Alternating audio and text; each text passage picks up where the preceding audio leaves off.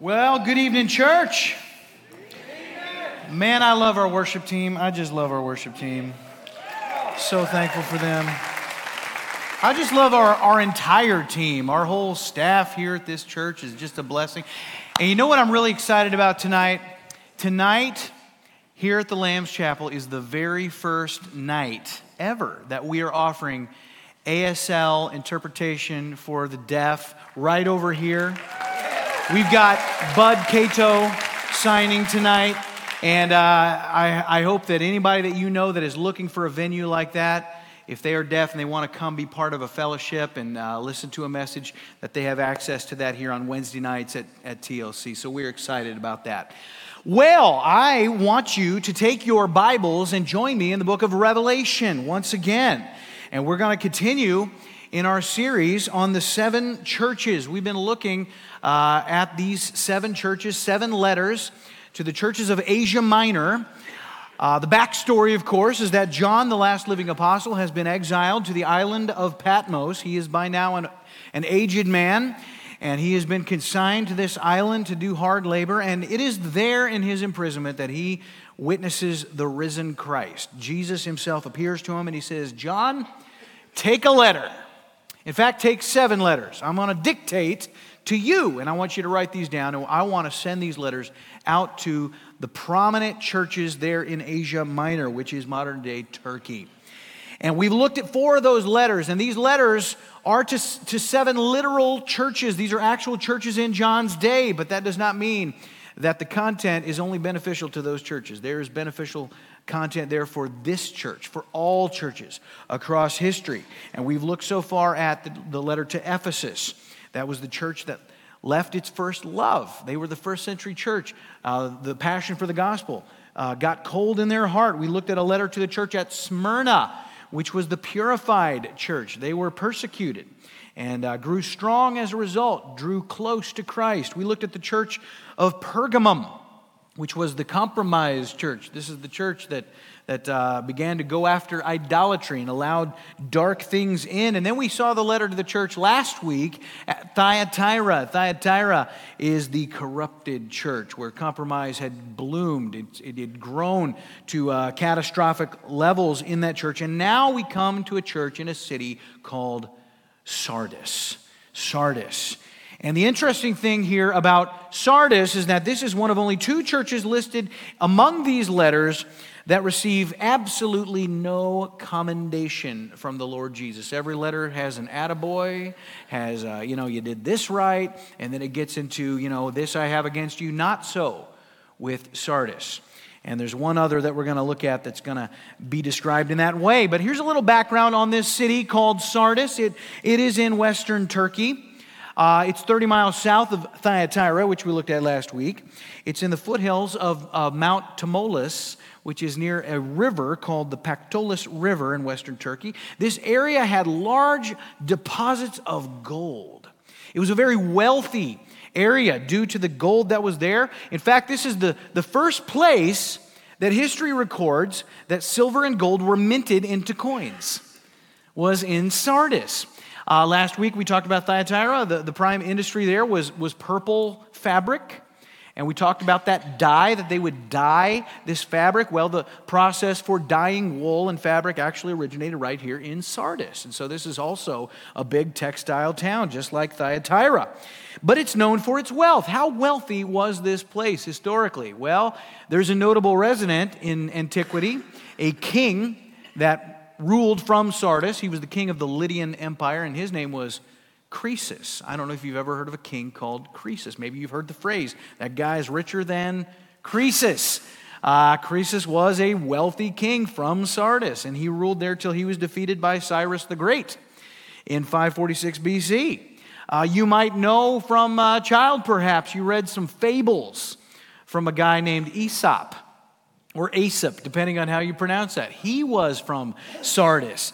This is a city where Xerxes marshaled his forces before he went off into battle. So it was an important city. It was a wealthy city, and it remained so for many years. But by the time of this writing right here, it had been under Roman rule for some time, and by then it was in decline. The economy was in decline.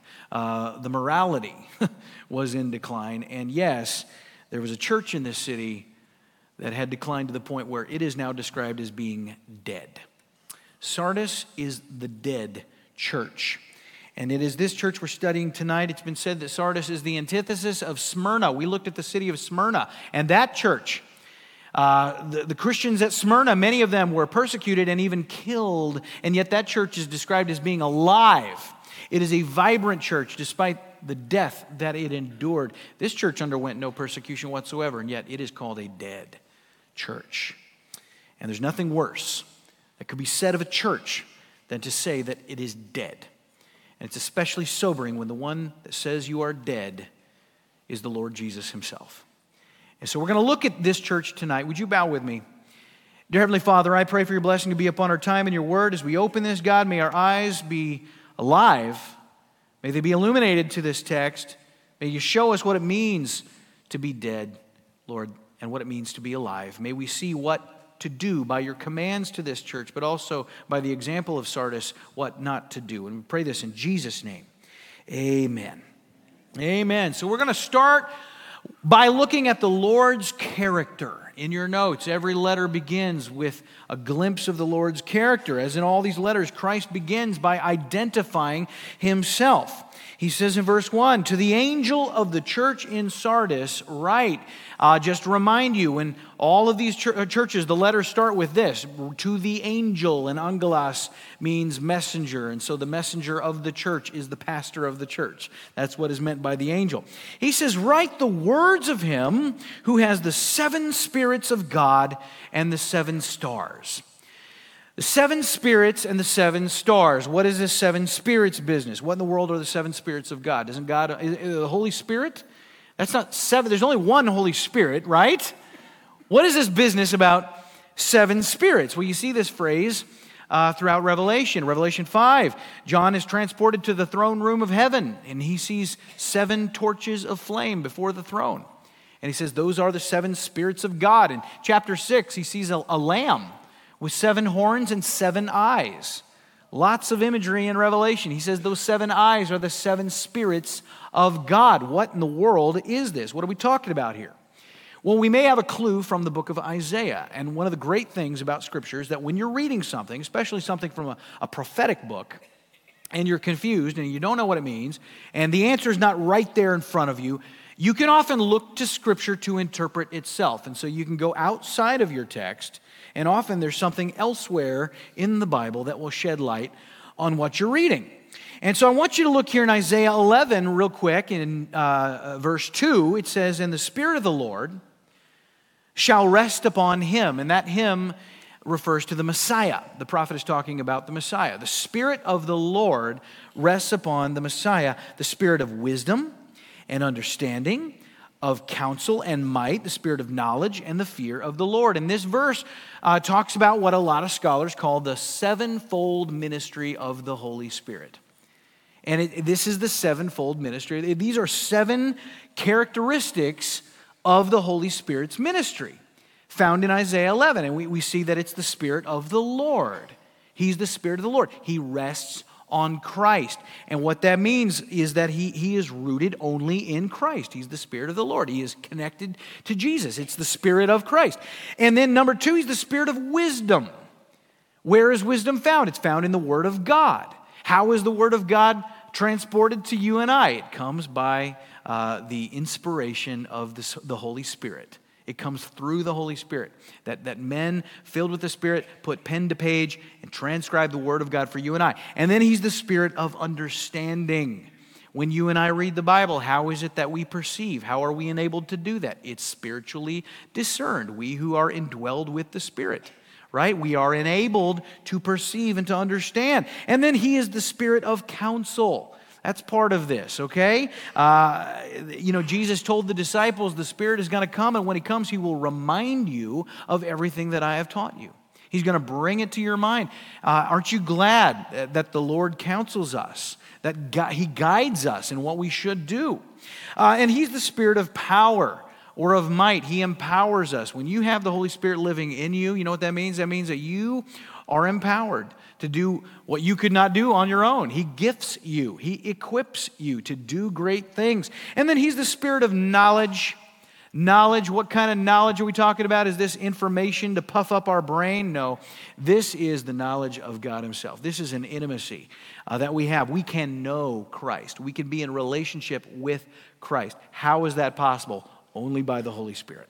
And then he's the Spirit of the fear of the Lord. The fear of the Lord.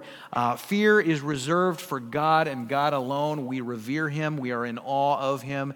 And we are reminded of that because of the Spirit that lives in us. So there are 7 of these. It starts with his unity with the Lord.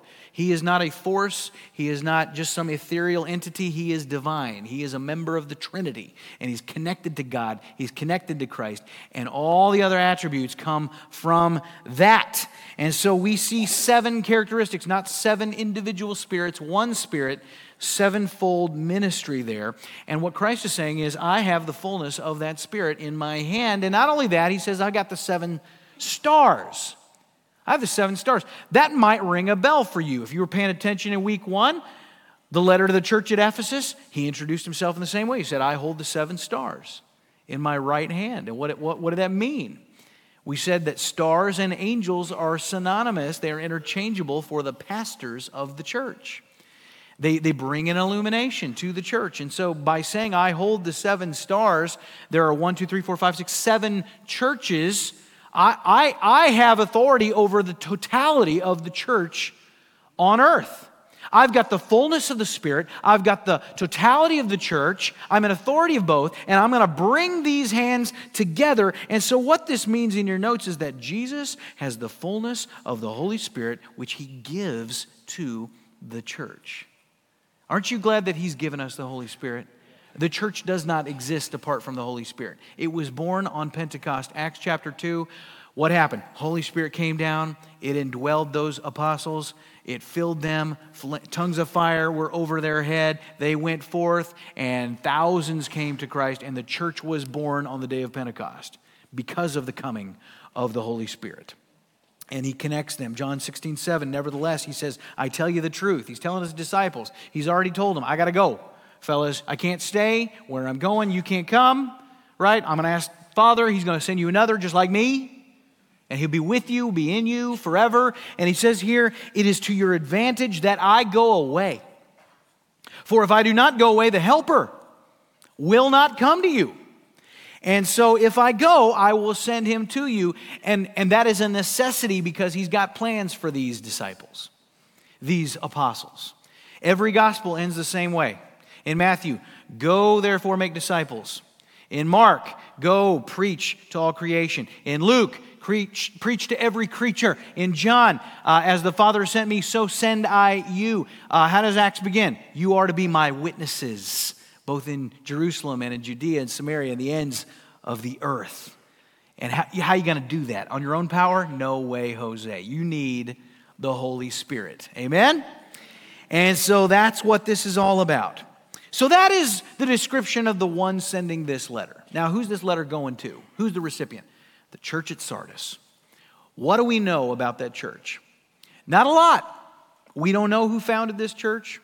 We don't know at this point here who the pastor is. We don't know any names associated with this church at the time of this writing. Now, history does record the name of a pastor that comes later on, decades later. We'll talk about him in a bit.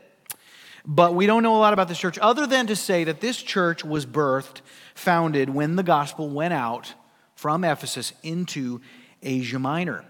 But that's the beginning of this letter, and it moves very quickly into the Lord's condemnation. He condemns them. There's no, you did this right, and then I'm going to tell you about something that I got against you. No, he cuts right to the chase. Here's my problem. All 4 churches so far have had something positive. Not so with Sardis. He says, I know your works. You have the reputation of being alive, but you are dead. You are dead. And we're not talking about physical death, are we? What is this in your notes? It means that collectively, this church is spiritually dead.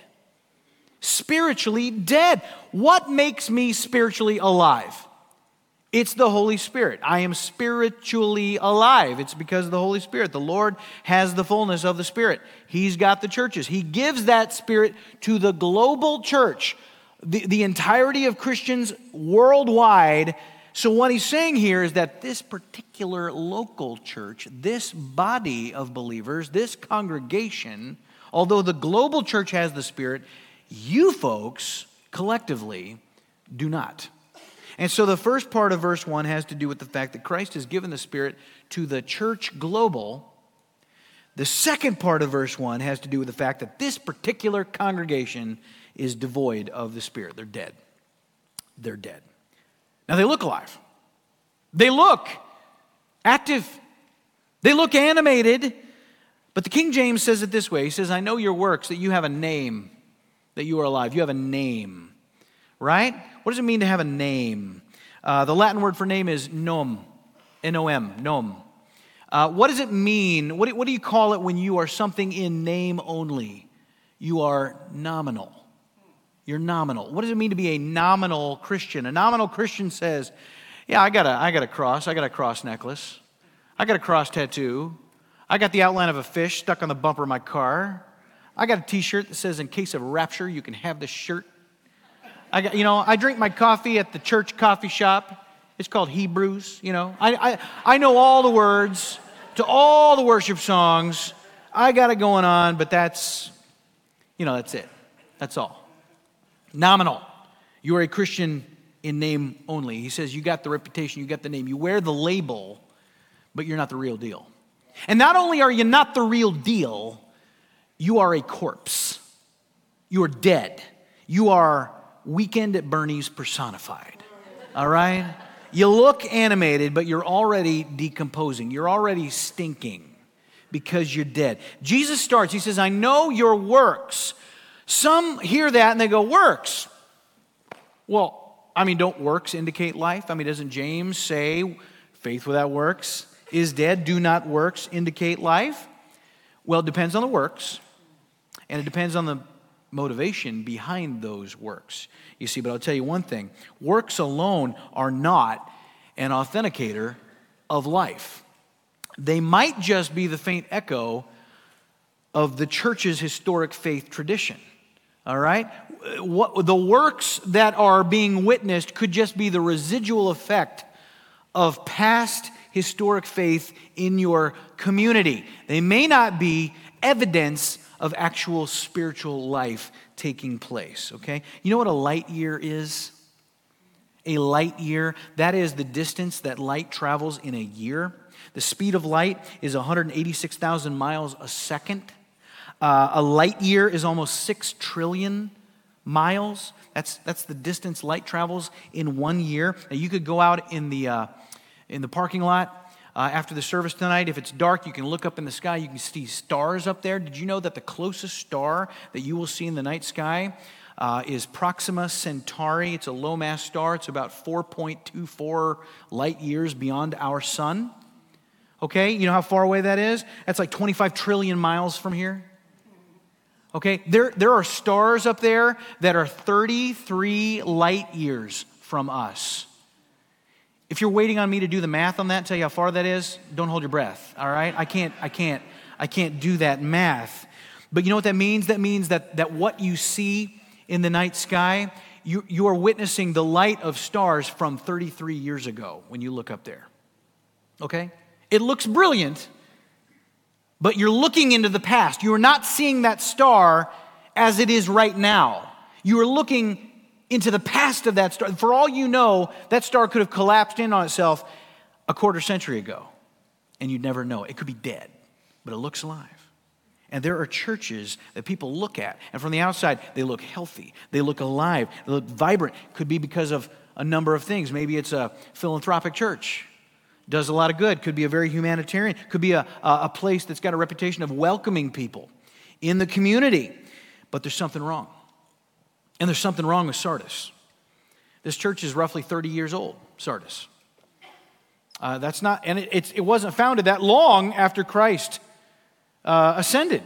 So what is it that could cause its demise so quickly? Well, I believe that you've got people in this church that are part of it for the wrong reasons.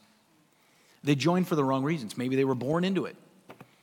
You know, maybe it's just where their family was and they're there, but they've got no relationship with Christ. Maybe people have come and they've joined this church for the wrong reasons. Do people do things that look good, that seem right, but they do it for the wrong reasons? Do people get married for the wrong reasons? Absolutely. If you ask my wife, did you marry Scott because you knew he would bring you endless financial stability and make wise decisions with money indefinitely and just bring home loads of cash? Is that why she left you right out of that room, man? Did you marry Scott because he's Mr. Fix-It? He does all the plumbing and he's a carpentry whiz and all that. And she'd say, are you kidding me? I didn't marry him for that. I married him because he's got an incredible body.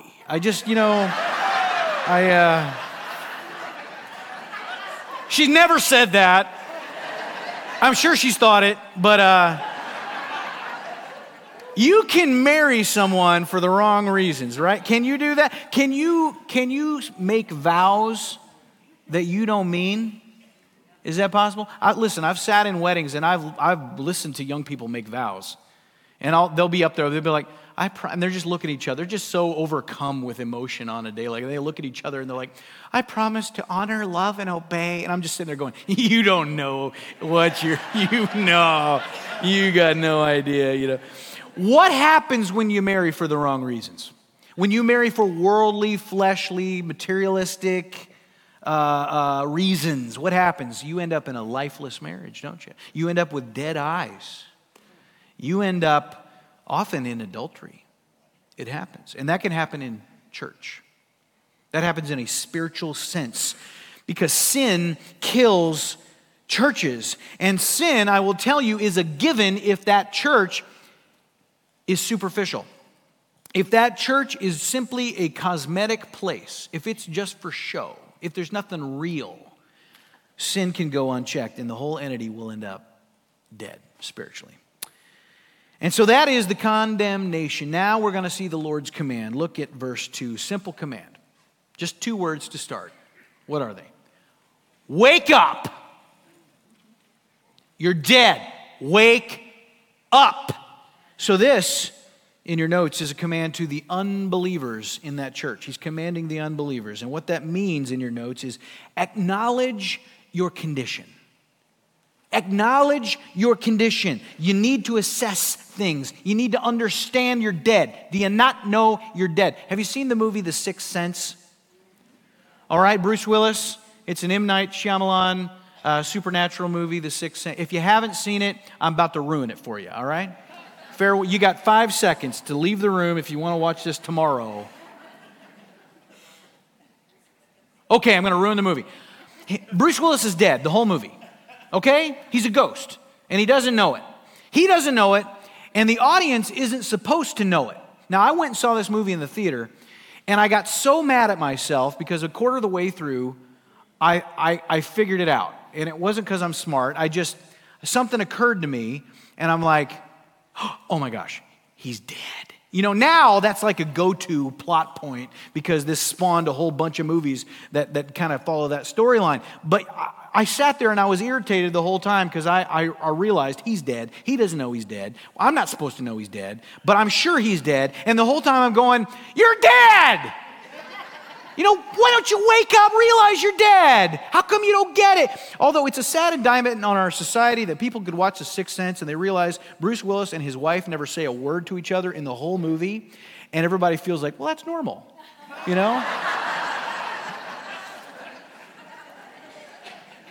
You got to realize you're dead, Sardis. Stop being so blind. We need to assess our situation spiritually. In 1980, the U.S. Geological Service knew that a volcanic eruption on Mount St. Helens was imminent. And they spent 2 months trying to evacuate everybody from the area. They're trying to get them out. This thing's going to blow. You're going to die. It's very, very dangerous. Well, there was this old man. You might remember this, you old timers. You might remember there was an old man, the caretaker at the Mount St. Helens Lodge at Spirit Lake, right at the base of the mountain. The guy's name, I kid you not, was Harry Truman. That was his name. no relation, but he was this cantankerous old cuss. I mean, just a colorful, stodgy, stubborn, hard-headed curmudgeon. He's a World War I vet, and nobody was going to tell him he had to leave. I mean, he wasn't going anywhere. And he became sort of a celebrity for like 2 months. He did interviews with all these reporters. They'd go up there like, sir, now why are you staying? Don't you think you ought to leave? And it's so dangerous. And don't you think you could die? And he's like, I'm not going anywhere. Nobody can pull me out of here. Why? That mountain's not going to hurt me. I'm a mile away from that mountain. I got a whole lake. This area is heavily timbered. I'll be fine. The mountain wouldn't bother me. Why? Truman's a part of that mountain, and that mountain's a part of Truman. And then May 18th, 1980 came. And then Harry really was a part of that mountain. And he was toast because he did not accurately assess his situation. And anybody that expects to have life beyond this life needs to assess their situation. You got to recognize, I'm spiritually dead. I need that which brings life. And so that is his command. Acknowledge your condition. Wake up, wake up, wake up before it's too late. And then there's another command, and in your notes, this command is to the sleeping believers in the church. You say, the sleeping what now? That's right. There are believers. You say, I thought this was a dead church. Oh, it is. Collectively dead. But even in dead churches, you will have people that know Jesus. Now, they're not great Christians. They are not mature. They are weak. They are listless, let's say. But there can be some believers in a dead congregation. And here's their command. He continues on in verse 2. He says, strengthen what remains that is about to die. And so these guys are the Christians that are sitting on the fence, and they are alive internally, but they are functionally dead. They're living as though they're dead. He says, for I have not found your works complete in the sight of my God. I have not found your works complete. The church has works, but they're not satisfactory to God. They are insufficient in the eyes of Jesus, okay? Now, to remind you, as with all these churches, they are representative of eras of Christian history. If you look at Ephesus, that is the quintessential first century church, the apostolic age, okay, that eventually grew cold over that first century. The next church, Smyrna, persecuted, represents the church that suffered under the Roman Empire, that was slain for their faith. And in being persecuted, they were purified. They came back to Christ. They grew, they thrived, they became strong. And after years and years and years of trying to eradicate Christianity through persecution and finding they're not going anywhere, they're only getting stronger, Rome throws in the towel. They say, if you can't beat them, join them. Emperor Constantine decrees all of Rome is now Christian. And that is mirrored in that third church of Pergamum, the compromising church. Because when church and state united, there was widespread compromise. There was idolatry mixed in with Christian practice. And then we looked at Thyatira. Thyatira represents the church of the Middle Ages. After church and state united, you had the birth of the Roman Catholic Church, one state church.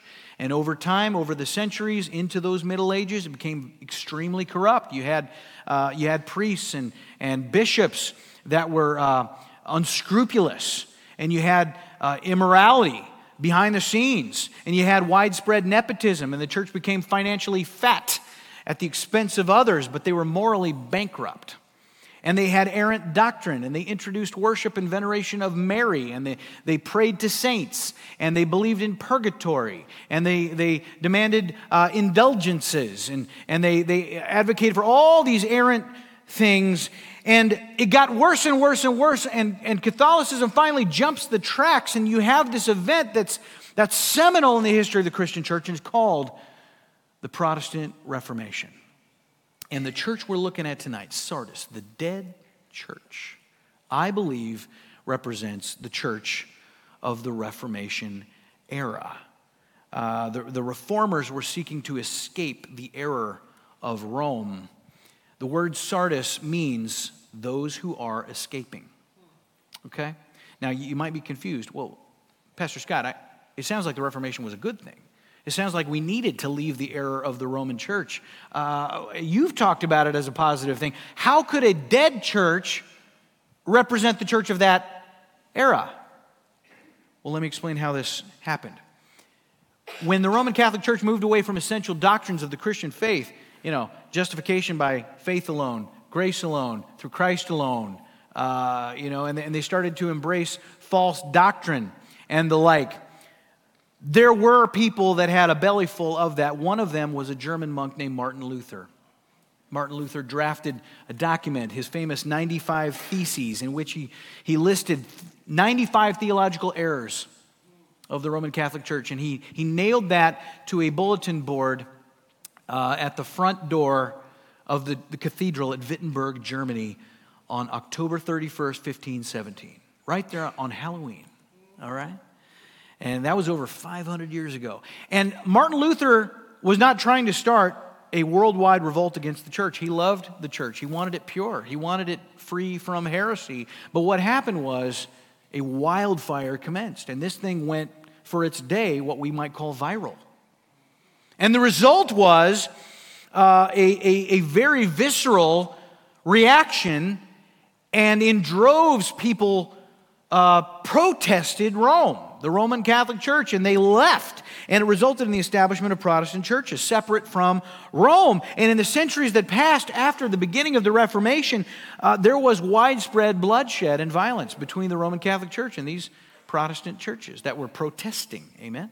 And so they were punishing them. There was an inquisition in Spain whereby Protestants were threatened and they were killed for their faith. In Paris, they were led under false pretenses for peace, but they were slain in the streets. And you had a lot of horrible things that would transpire there, but you had strong and courageous leaders that stood up for the church in this period. And so you saw some good things, but here's what happened. As the second generation of Protestants emerged, the children of the original Protestants formed their own churches, their own denominations, and they began to make the same mistakes that the Roman Catholic Church had once made. And in smaller geographical regions, in countries, individual countries and principalities, church and state would once again merge, just like it once did under Constantine. And the Lutheran Church became the state church of Germany. And the Anglican Church became the state church of England. And the Protestant Church became the state church of Scotland. And the Reformed Church became the state church of Switzerland, Dutch Reformed in Holland, you see. And this happened over and over. And pretty soon the focus in these areas became getting as many people on the rolls of these churches, these state churches, as possible. And the medium to join these churches, they decided, would be the ordinance of baptism. And baptism no longer had the original meaning that was intended to convey, which is an outward testimony of an inward transformation, you see. And instead, it became simply a means to join these churches and to fatten their rolls, you see. And doctrine just became this creedal thing. It just became something that you recite to be part of a club. And not to mention, they retained, many of these factions retained some of the old errant doctrines. They still practiced infant baptism. They practiced transubstantiation, or they believed that the communion elements literally became the flesh and blood of Christ, and different false doctrines. And the purpose of the Reformation just sort of got lost. And today, around the world, not only will you see cathedrals that have basically become museums, you will also see Protestant churches that have become dry and dusty. Now, their heritage would indicate, they rebelled against Rome. They left errant doctrine. They've got figures in their history like Martin Luther, like John Calvin, like John Hus. All of these guys, they left Rome behind. And in lieu of that, they probably, or in consideration of that, they probably think they're sufficient in their own eyes, but they're dead. And this scenario gets played out all over the world. It gets played out in America. In every city you go to in America, you will find dead churches, dead congregations. Often it's the oldest church in town. It used to be a safe bet that, it was the first church or this or that. And I used to serve on a staff at a First Baptist, and so it's not true of every first whatever. Some first churches have great leadership that stick to the Bible, that expound on those doctrines, but often you'll find churches where you feel like I got to go in there with a defibrillator and revive these people. And they don't necessarily look dead from the outside. They look alive because they do things. But the reason they're dead is because they've shifted their focus to something that makes them look active. They focused on humanitarianism. They focus on social things. They help the poor. They value social justice or equality. They do things in the community. They might do a lot of good, but Christ said, you're incomplete. You're incomplete. And this leads us back to the ministry of the Holy Spirit. You think about the sevenfold ministry of the Holy Spirit. What does the number 7 mean? It's the number of completion. And you're devoid of the Holy Spirit collectively as a body. So whatever you're doing, it doesn't matter. The Holy Spirit's not in it.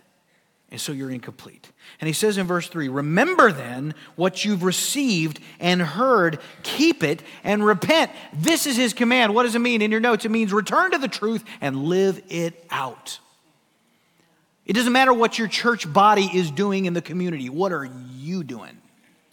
What are you doing? You believers, how are you living out the gospel? Are you asleep? Are you asleep in the light? I used to listen to a guy named Keith Green. If you've ever listened to Keith Green, you should. You're like, I never heard of the guy. Change your life, man. Listen to, that was when Christian music was different. There was nobody like him. His songs were almost prophetic. They were rebuking. They were like slap you around Jesus music is what it was. Okay, he didn't do God is my girlfriend type songs, okay? He had a song called Asleep in the Light. And here's some of the lyrics. He says, the world is sleeping in the dark that the church just can't fight because it's asleep in the light. How can you be so dead when you've been so well fed? Jesus rose from the grave and you can't even get out of bed. That punch you in the face, brother. That's like a spiritual 2x4 right there. There was another Christian artist that was friends with Keith Green named Steve Camp. And he's another heavy hitter, but he wasn't when he knew Keith Green. And they were friends, and Steve Camp was kind of being mentored by Keith Green, and Steve was a musician, did a concert up in Denver like in 1980. And after the concert, he's getting in his car in the parking lot, and he gets jumped by 2 guys, and they're going to rob him. He didn't have any money, and so they got mad, and they beat him to a pulp. And somebody found him, took him to the hospital, and they fixed him up. He's full of stitches, and they're like, you need to take it easy for a few weeks. So he's recovering. Keith Green calls him. He's talking to him on the phone. He says, man, you don't sound so good, Steve. And he said, well, brother, I got jumped last night. I got beat up. And Keith's like, that's fantastic.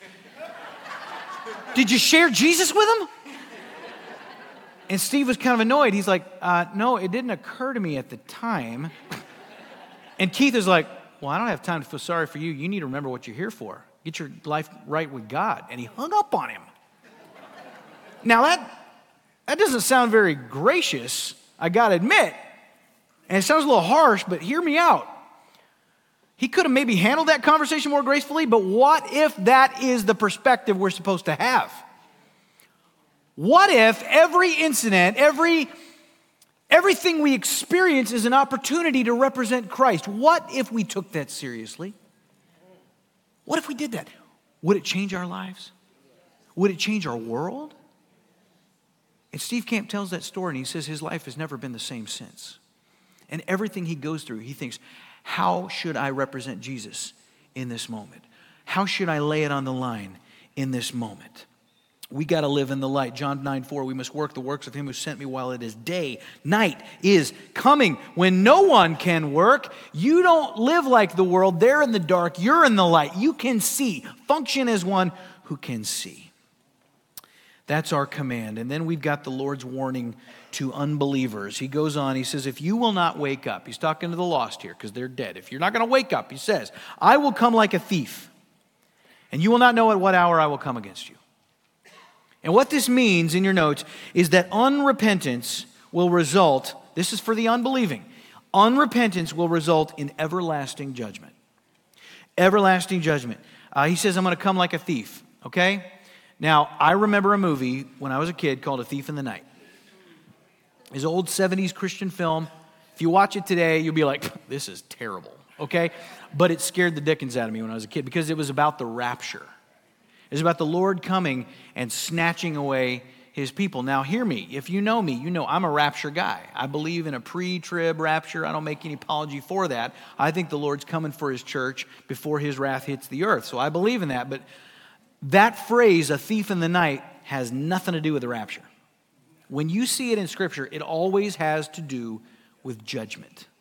Okay? 1 Thessalonians 5:2. You yourselves are fully aware the day of the Lord will come like a thief in the night. While people are saying there is peace and security, then sudden destruction will come upon them as labor pains come upon a pregnant woman, and they will not escape.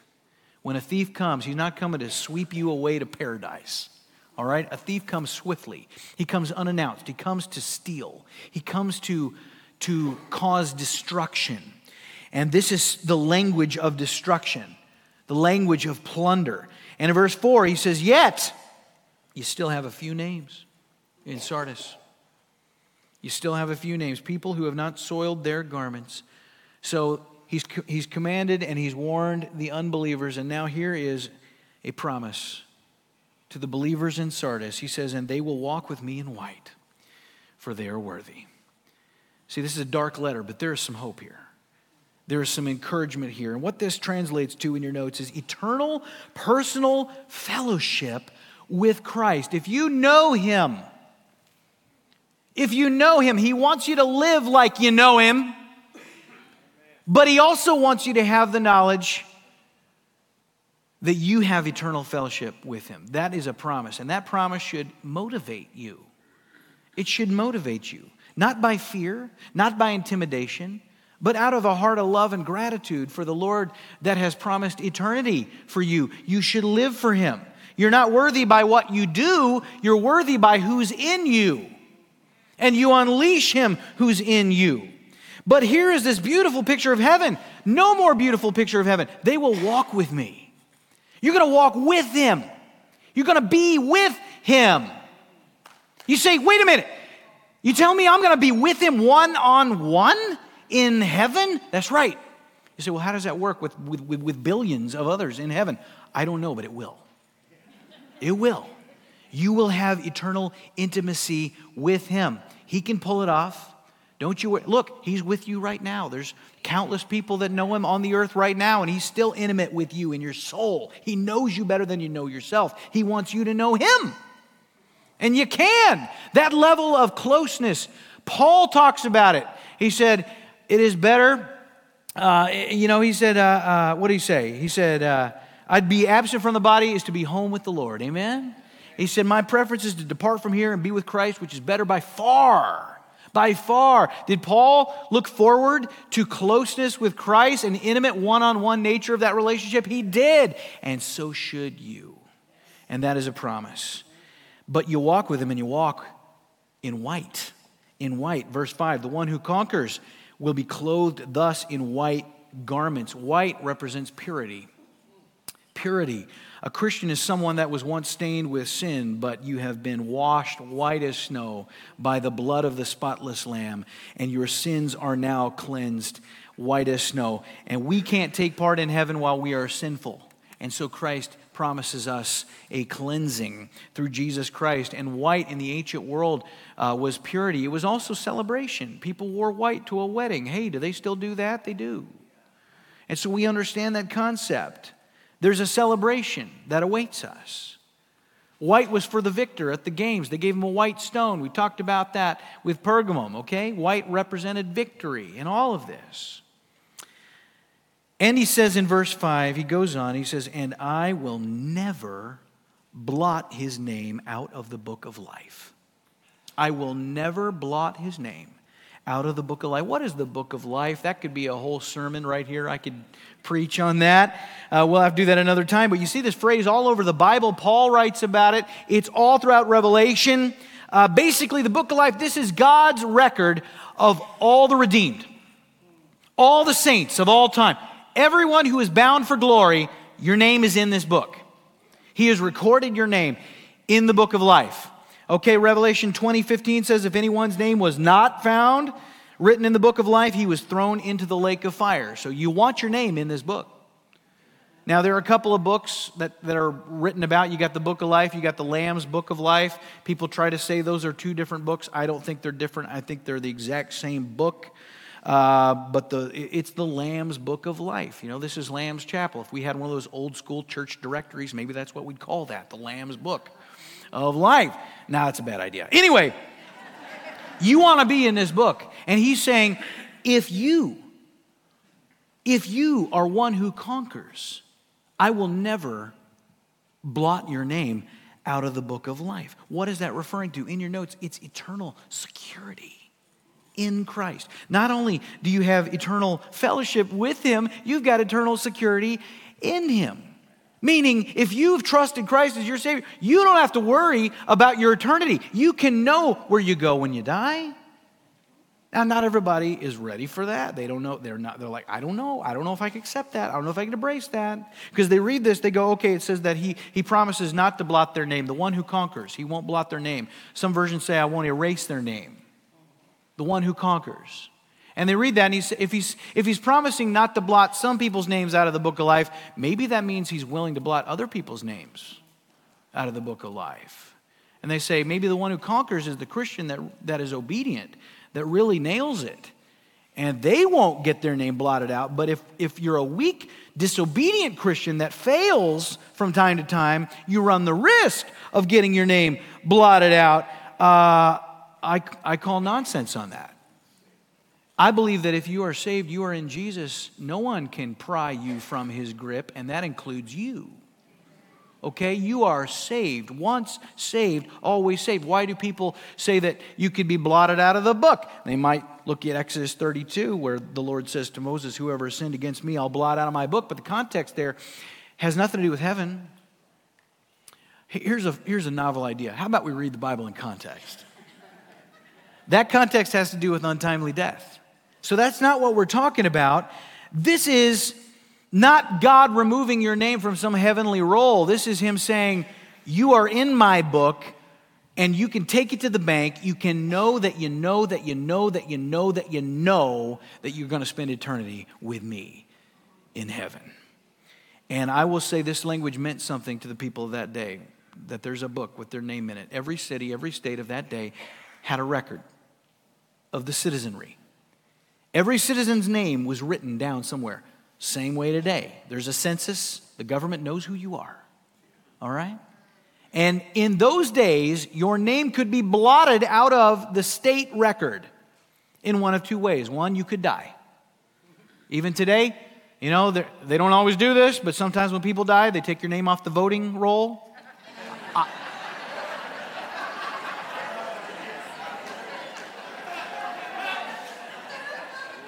At least that's what they told us in California. The other way in the ancient world that they'd take your name off the roll is if you perpetrated some crime against the government. They would eradicate you. They would revoke your citizenship, and they'd blot out your name. And what this is saying, in a concept known and familiar to the people of Sardis, the Lord is saying, I am not some petty human ruler that will take your name off the roll because of some crime. If you are in Christ, you are in me. I don't care what you do. There is no sin that's going to keep you from me. Nothing can keep you from my love. Nothing. You are in my grip. And the devil has nothing that can pry you out of that kung fu grip. Amen? And he says, I will confess his name before my Father and before his angels. What a comfort that is. You know, during the Reformation, for a few hundred years after it began, the Roman Catholic Church would excommunicate people. And that might not seem that harsh to you and I, but in their eyes, what that meant is people would burn in hell. If you were not a part of the church, you would go to hell. That's what that meant. And so they excommunicated Martin Luther, the father of the Reformation. They said, you must recant. And they hauled that German monk in before the Holy Roman Emperor, Charles V, and they demanded he recant or else his soul be consigned to hell. And Martin Luther said, I cannot, I will not recant. It is not prudent. He said, to go against conscience is neither right nor safe. Here I stand. Here I stand. I can do no other, so help me God. Amen. Martin Luther wasn't scared of Rome. He feared the one who can destroy both body and soul in hell, and he knew that there was nothing that could keep him off the roll of heaven, that his name was written in the Lamb's book of life, and it didn't matter that Rome would excommunicate him. Jesus knew his name. And what I want you to understand as we wind this down, I want you to understand one thing. If you are in Christ, your God writes in permanent ink. Amen? You are his. But because you are his, this last verse is for you. He who has an ear, let him hear what the Spirit is saying to the churches. How did things play out for Sardis? Was this a completely hopeless situation? You're dead. You're dead. No, he gave them a command. There were believers in that body. I told you we don't know anybody associated with the church at this time, but we do know this. History has recorded the name of a pastor at the church of Sardis. Decades later, there was a man. His name was Melito. And because he was the pastor decades later, that means this church survived. And you would wonder if perhaps there was a spiritual awakening in this church during that time. And I suspect there was, because Melito, historically, is held up as an ardent apologist for the Christian faith who boldly preached the gospel. He was dogged, he was fearless, and the irony is this. It is believed that Melito, the pastor of Sardis, wrote the very first commentary on the book of Revelation. The book that described his very church as dead. He would go on to pastor that church. And he would write the world's first commentary on that book that John wrote, that included a letter that was dictated by Christ himself about the church at Sardis. And that tells you that there was a little bit of a resurrection that happened in that church. You see, our God is in the business of raising the dead. And he wants us to be involved because it's a family business. Amen? Let's pray. Heavenly Father, I just ask that you would empower us, Lord. Help us to be vibrant. Help us to be alive, that everybody who knows us would look at us, would see you all over us. God, I pray this church would have a name that is not just a name only, but that our works would be evident and they would be complete. They would not be incomplete, but they would mirror your great purpose of multiplication, of the creation of disciples, of duplicating our faith in others in a way that echoes throughout eternity. And we pray your blessing upon everybody here tonight. Thank you for their attendance and their attentiveness. And we pray this in Jesus' name. Amen. Amen.